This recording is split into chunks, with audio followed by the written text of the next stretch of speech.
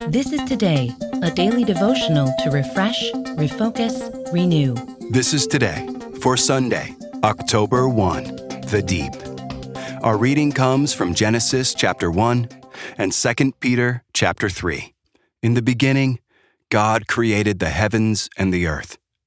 Now the earth was formless and empty. Darkness was over the surface of the deep, and the Spirit of God was hovering over the waters. 2 Peter chapter 3 verse 5. But they deliberately forgot that long ago, by God's word, the heavens came into being, and the earth was formed out of water and by water. Do you notice anything curious in the first verses of the Bible? I've read these verses many times in my life, and just recently I wondered, where did these waters come from?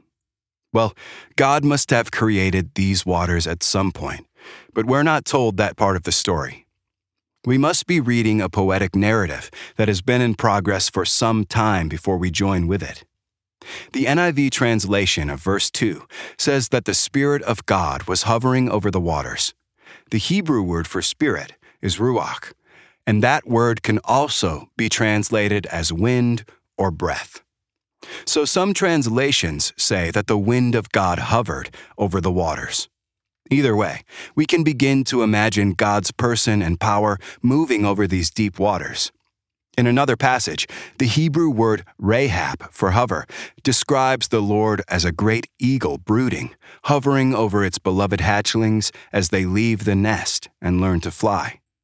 So in the first verses of Genesis, we see God moving powerfully and lovingly over his yet unformed world of water.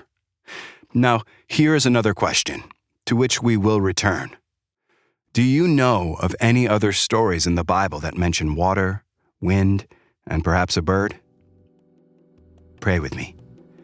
Creator God, may your Spirit hover within us, over us and throughout your world, as you bring all that is dark and chaotic into your peaceful light.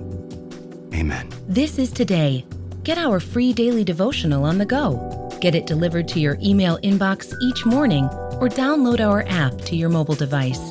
Sign up at todaydevotional.com.